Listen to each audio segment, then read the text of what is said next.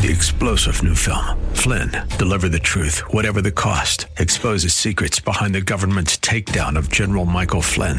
Flynn knew what the intel world had been up to. He ordered the first audit of the use of contractors. This set off alarm bells. He told the truth. He was the most dangerous person for Donald Trump to hire. They had to get rid of Flynn. Flynn, deliver the truth, whatever the cost. Available now. Watch it today. Go to salemnow.com. salemnow.com. Not only was Jesus baptized at the start of his ministry, at the end of his ministry, right before he leaves, he tells his disciples, I want you to go to all nations, make disciples, and baptize those disciples into the name of the Father, Son, and the Holy Spirit. And what Jesus is telling us, if you're here today and you are a believer in Jesus Christ, and you've never been baptized, you need to be baptized because Jesus commands that all disciples be baptized. He begins with baptism, he ends talking about baptism.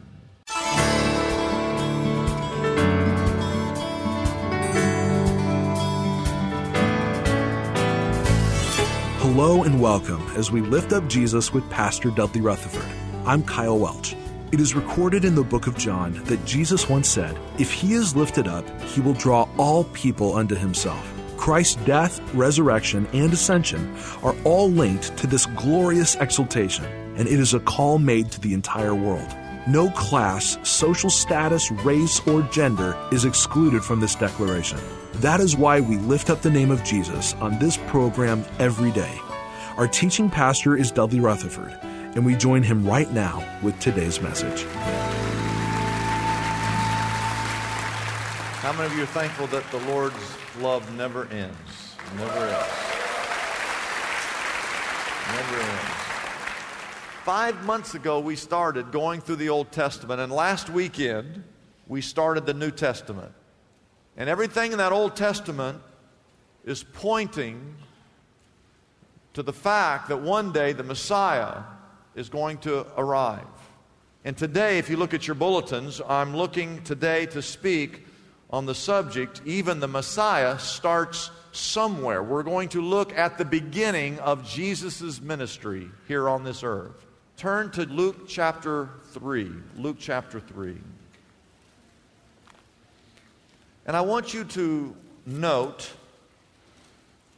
if you look at Luke 2 verse 1, you have the birth of Jesus. That's where it begins. Luke's account begins to explain the birth of Jesus. And if you go all the way to Luke 3, verse 23, which is really the only verse I want to see right now, because we're looking at when Jesus' ministry begins. Jesus himself was about how old? How old was he? He was 30 years old when he began his ministry. And all I want you to know is we don't know anything. The writer of Matthew, Mark, and Luke, and John, they fast forward over Jesus' adolescent years, his teenage years, his young adult years. We don't know anything about Jesus from the time he was born till the time he's 30, except one story when he's 12. And his parents had been to Jerusalem, Mary and Joseph, and they were on their way back to Nazareth, and on the way home, they turn around, they can't find Jesus. Mary and Joseph lost Jesus. And they were good parents, but that year they did not win the Parent of the Year award. Okay, they lost out to some other couple there in Israel. And if you look at verse 46 and verse 47 of Luke chapter 2, where did they find Jesus? He was at the temple courts. And he was confounding the religious leaders, the elders, with his questions, the Bible says. I think that's where they got the idea for the game show, Are You Smarter Than a Fifth Grader? I think that's where they got it. But as you look at 3 verse 23, all I want you to know is that from his birth to when he begins his ministry, we really don't know much about what happened. Of course, he begins at age 30, and his ministry only lasts 3.5 years before he dies. The president serves 4 years as one term. Jesus did not even last one term. He accomplished everything he needed to accomplish in 3.5 years. verses 21 and 22. What did Jesus do as he begins his ministry? What happened? What did he do when he began? He was baptized. Jesus walked. He walked 77 miles to be baptized by his relative, John. Because we know John's mama was Elizabeth. Jesus' mama was Mary. And the Bible says they were relatives. They might have been cousins. He walks 77 miles. Now, in your Bible, you have Matthew, Mark, Luke, and John. They all write records of what happened. I want you to turn to Matthew 3 because Matthew gives us a few more details about the baptism. And I want you to look at verse 13. Matthew 3, verse 13. It tells us that Jesus came from where? From Galilee to the Jordan to be baptized by John. And he walked. I have a map. I'll show you the map. And all I want you to know, he's 30 years old. They can go about 20 miles in one day by foot, so it takes them a little less than a week. He walks on foot 77 miles to be baptized by his relative John. We can't get people to walk 20 feet to be baptized. Just about 20 feet from there to there. See the baptistry over there? Can't get people to go 20 feet. Jesus walked 77 miles to be baptized by John. Now, this is the beginning. Matthew 3 is the beginning. I want you to take your Bible and turn all the way to Matthew 28, the last chapter in Matthew. Just go to the very last chapter in Matthew. Don't lose your spot on Matthew 3 because we're going to be back there. Jesus begins his ministry by being baptized. In Matthew 28, he ends his ministry talking about baptism. You got that? They're bookends. Bookends. He begins and ends with baptism. And what he says at the very end of Matthew, after he's died, he's been buried, he's resurrected, he's just about ready to ascend, he gathers his followers and he says these words. I want you to go and make disciples of all nations, and I want you to baptize those disciples in the name, pay attention to this because I'm going to refer to it later, in the name of the Father, in the name of the Son, in the name of the Holy Spirit. Very important. And so what he's saying, not only was Jesus baptized at the start of his ministry, at the end of his ministry, right before he leaves, he tells his disciples, I want all people to be baptized. I want you to go to all nations, make disciples, and baptize those disciples into the name of the Father, Son, and the Holy Spirit. And what Jesus is telling us is that he wants all people to be baptized. If you're here today and you are a believer in Jesus Christ and you've never been baptized, you need to be baptized because Jesus commands that all disciples be baptized. He begins with baptism. He ends talking about baptism. In the Bible, baptism was by immersion. That's where we completely put you under the water. It's not a sprinkling of a few drops of water on top of your head. It's not taking a handful of water and pouring it on your head. In the Bible, it was a full submersion. Being baptized, and according to Romans 6, verses 3, 4, and 5, it's a picture of the death and the burial and the resurrection of Jesus Christ. It's a picture. It's a symbol. It's a beautiful photograph of the death and the burial and the resurrection of Jesus Christ. And every single person that was baptized in the Bible was by immersion. Now, the second thing is this Greek word baptizo. I want you to say the word baptizo. That's a Greek word, all right? Because when the Bible was written, the Greek word was the word baptizo. And just ask a person who knows Greek, what does the word baptizo mean? And just sit back and listen to what they have to say. And they will explain to you that that word is a word that means to be completely under the water, to be immersed or submerged. The third thing, and it's in your notes, is called the Council of Ravenna in 1311. Every single believer in Jesus Christ was completely immersed up until the year 1311. So don't tell me that the baptisms here in the Bible were by sprinkling, because sprinkling didn't even get started until the year 1311. In fact, I did some research that in the late 800s, almost the 900s, that the Catholic Church actually practiced full immersion to the degree that they would actually baptize you 3 times. They would baptize you once into the name of the Father, you'd come back up. They'd baptize you into the name of the Son. They'd completely put you under the water, bring you back up. In the name of the Holy Spirit, they'd put you back underneath the water for the 3rd time. The Catholic Church practiced full immersion for centuries. And in the late 1800s, they almost had a split because someone came up with the idea, is it okay for us to just say, I now baptize you in the name of the Father, Son, and Holy Spirit, and just dunk them once? Is that possible? And the church almost split over it, and they had another council to help solve that problem. But it was in the year 1311 is where they changed it from immersion to having water poured on top of your head.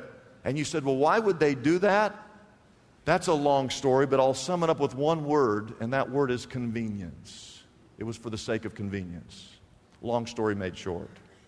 So if you ever get baptized, okay, if you ever get baptized, it needs to be by full immersion, number one. And you need to do it because Jesus set the example for you when he begins his earthly ministry. But you also need to do it because at the end of his ministry, he told the disciples to go and make disciples and make sure you baptize every disciple into the name of the Father and the Son and the Holy Spirit. And I've said this before, I don't even think you should get baptized because you want to get baptized. I think you should get baptized because Jesus wants you to get baptized. That's why a person is baptized. And I think that when Jesus was baptized, prophetically, it was the first glimpse of his earthly ministry that there was coming a day, because it hadn't happened yet, when he was baptized. He was prophetically declaring that there was coming a time where he would die, that he would be buried, and that he would resurrect. He was doing it prophetically. When we do it looking backwards, saying that we believe that Jesus did die, that he was buried, that he did in fact resurrect from the dead. Now let's look at verse 13. Jesus came from Galilee to the Jordan to be baptized by John. Verse 14. Oh, I love this verse. It says that once he got there, he gets all the way down there, and John tries to do what? He tries to deter him. Now they know each other. They're related. So they can talk, the way they want to talk, I suppose. And Jesus gets all the way down there and said, hey, John, how you doing? Hey, I need you to baptize me. And John goes, no. If anyone's going to do any baptizing, I'm not baptizing you. Basically, you're the Messiah. If anybody's baptizing anybody, you're baptizing me. Because John knew that Jesus was the Son of the living God. He knew that he was the Messiah. Now, you know what you and I would have done if Jesus had knocked on your door? Jesus came today, knocked on your door, and you open, there's Jesus, and Jesus says, hey, I want you to baptize me. We would have said something like this, Lord, I'll do it, but under one condition. I need to make sure I get a photograph of this, because when I put this on Instagram, this is going to look really cool. A picture of me baptizing the Messiah, I'll do it, but I need to make sure we get a photograph of that. But see, that's not John, because John knew that he was not even worthy to tie or untie the sandals that Jesus wore. He had a pure heart. And so he's going, no, if anyone baptizes not me, Lord, I need to be baptized by you. But look at verse 15. Jesus replied, let it be so now. It is proper for us to do this, to fulfill all righteousness. And then John, the Bible says, consented. And so you have this picture in verse 16 and 17. As soon as Jesus was baptized, the Bible says that he came up out of the water.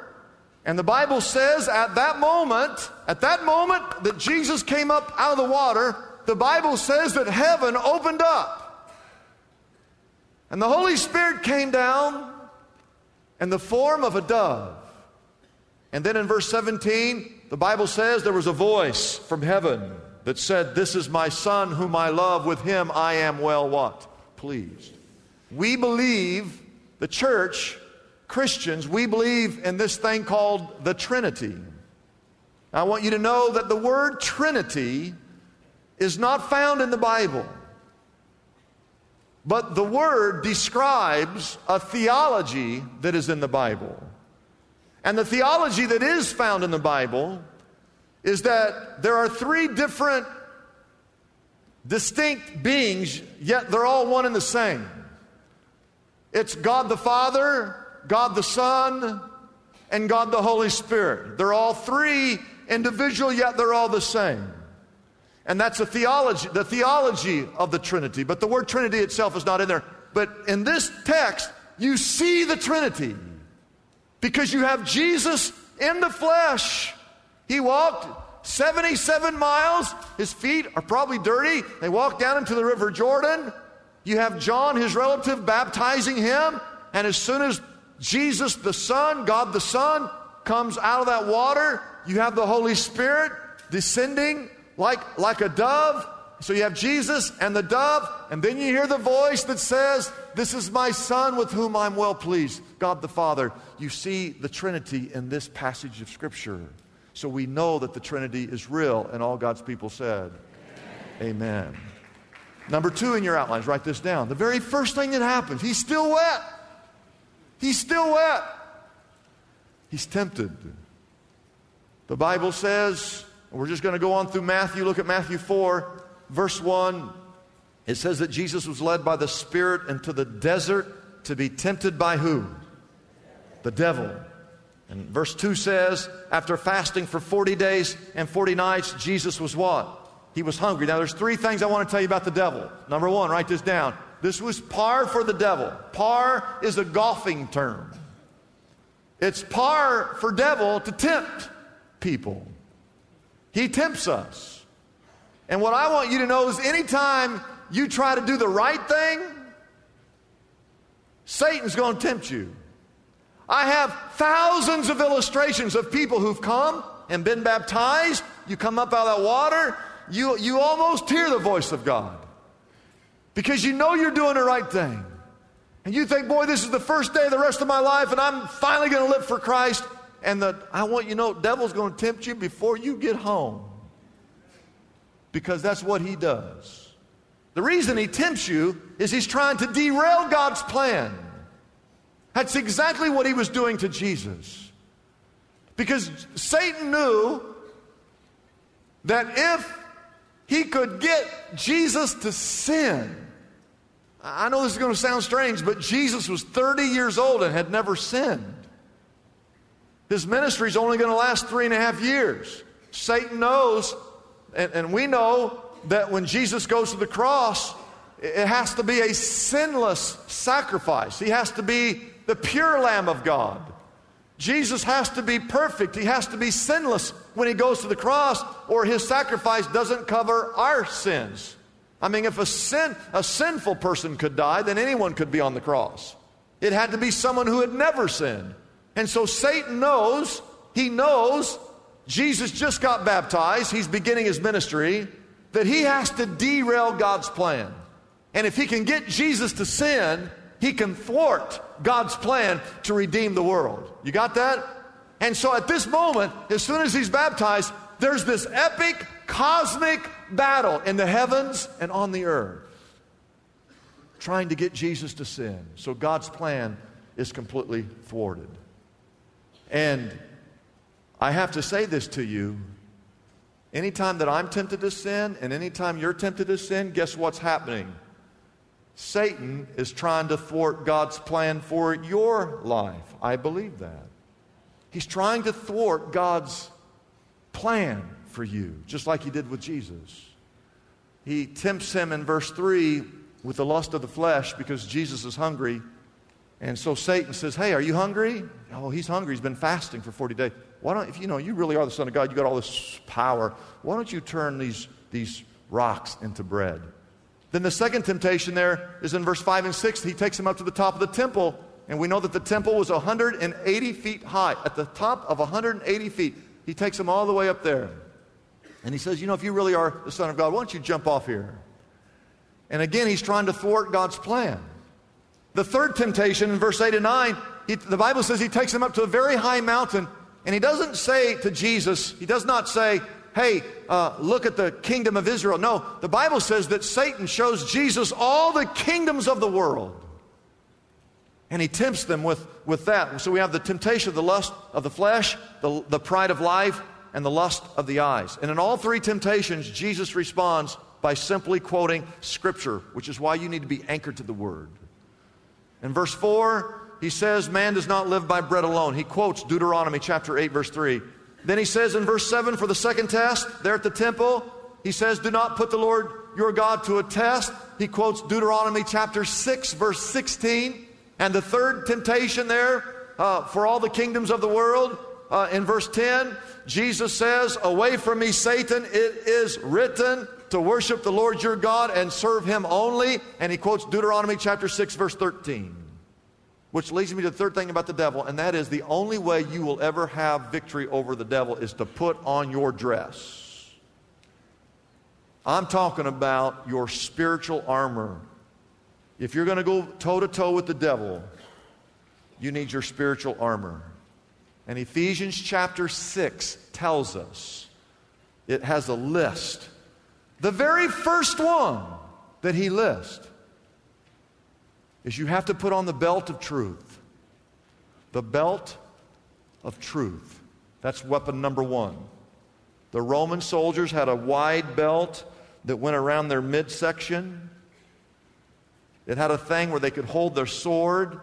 And if you don't have a sword, you're not going to win in a battle. In those days, you had to have a sword. That's another weapon there. And I don't want to get very graphic here, but the Roman belts in those days, they had these thick leather strips that hung down like this to protect other parts of the soldier. And so this belt, the belt of truth, was one of the most crucial things for a soldier going into war because it protected all of his vital organs. And that's exactly what the Bible says in Ephesians, that when we fight against the devil to take our stand, we better have the belt of truth, because the belt of truth is what holds us all together spiritually. You got to get your nose in this book, or you're not going to win that battle when Satan comes knocking on your door. And all God's people said, amen. It's a blessing for us to bring this program to you every day. We exist only by our faithful partners who support us through their prayers and financial gifts. If Pastor Dudley's message has been a blessing to you, we would like to encourage you to consider joining in partnership with us so we can continue to be here every day to bless others with this important ministry. Your gifts, whether large or small, are greatly appreciated and go directly to help keep us on the air. You can find out more about supporting us by calling our toll-free number, 888-818-4777. That number again is 888-818-4777. We have operators standing by and ready to take your call. You can also support us by going to our website, liftupjesus.com/reach. That address again is liftupjesus.com/ and then the word reach. Wouldn't it be great if there were accessible answers to our spiritual problems? Just like there's a smartphone app for calculating a tip or getting directions to a local store. Most of us have heard the phrase, there's an app for that, popularized by the creators of the iPhone. Well, God has an app for the common problems faced by Christians everywhere. Are you stressed out? God has an app for that. Problem with crude language or gossip? Struggling with prejudice? Brokenhearted? Anxious? Or depressed? God has an app for that too. Pastor Dudley's book, God Has an App for That, is available now for a gift of any size to the Lift Up Jesus ministry. This helpful resource can be yours right now by calling our toll-free number, 888-818-4777. That number again is 888-818-4777. You can also get God Has an App for That on our website, liftupjesus.com. That address again is liftupjesus.com. Come and explore the book of James and discover God's user-friendly solutions for some of the biggest challenges we all face daily. Get your copy of Pastor Dudley's book, God Has an App for That, today.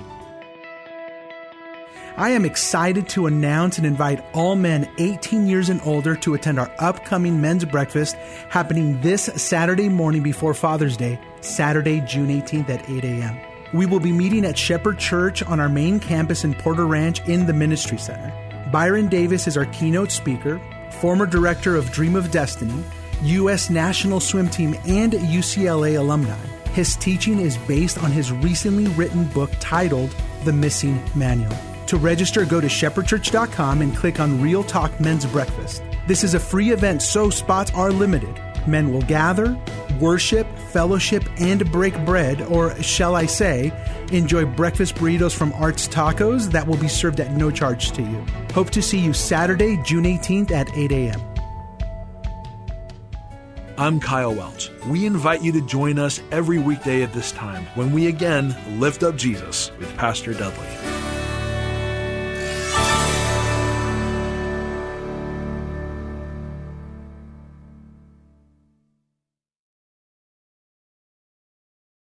Three-star General Michael J. Flynn, head of the Pentagon Intelligence Agency, knew all the government's dirty secrets. He was one of the most respected generals in the military. Flynn knew what the intel world had been up to. He understood its funding. He ordered the first audit of the use of contractors. This set off alarm bells. The explosive new documentary, Flynn, Deliver the Truth, Whatever the Cost, uncovers the facts behind this scandal. Flynn told the truth. He was the most dangerous person for Donald Trump to hire. I find out the worst enemy that I'm going to face in my life is right here in America. They took my assessment and they wanted me to change it. And I was like, I'm not changing it. They had to get rid of Flynn. With in-depth interviews, archival footage, and never-before-seen personal records of the man behind the headlines. I just felt like I was drowning. Flynn, Deliver the Truth, Whatever the Cost. Available now. Watch it today. Go to salemnow.com. salemnow.com.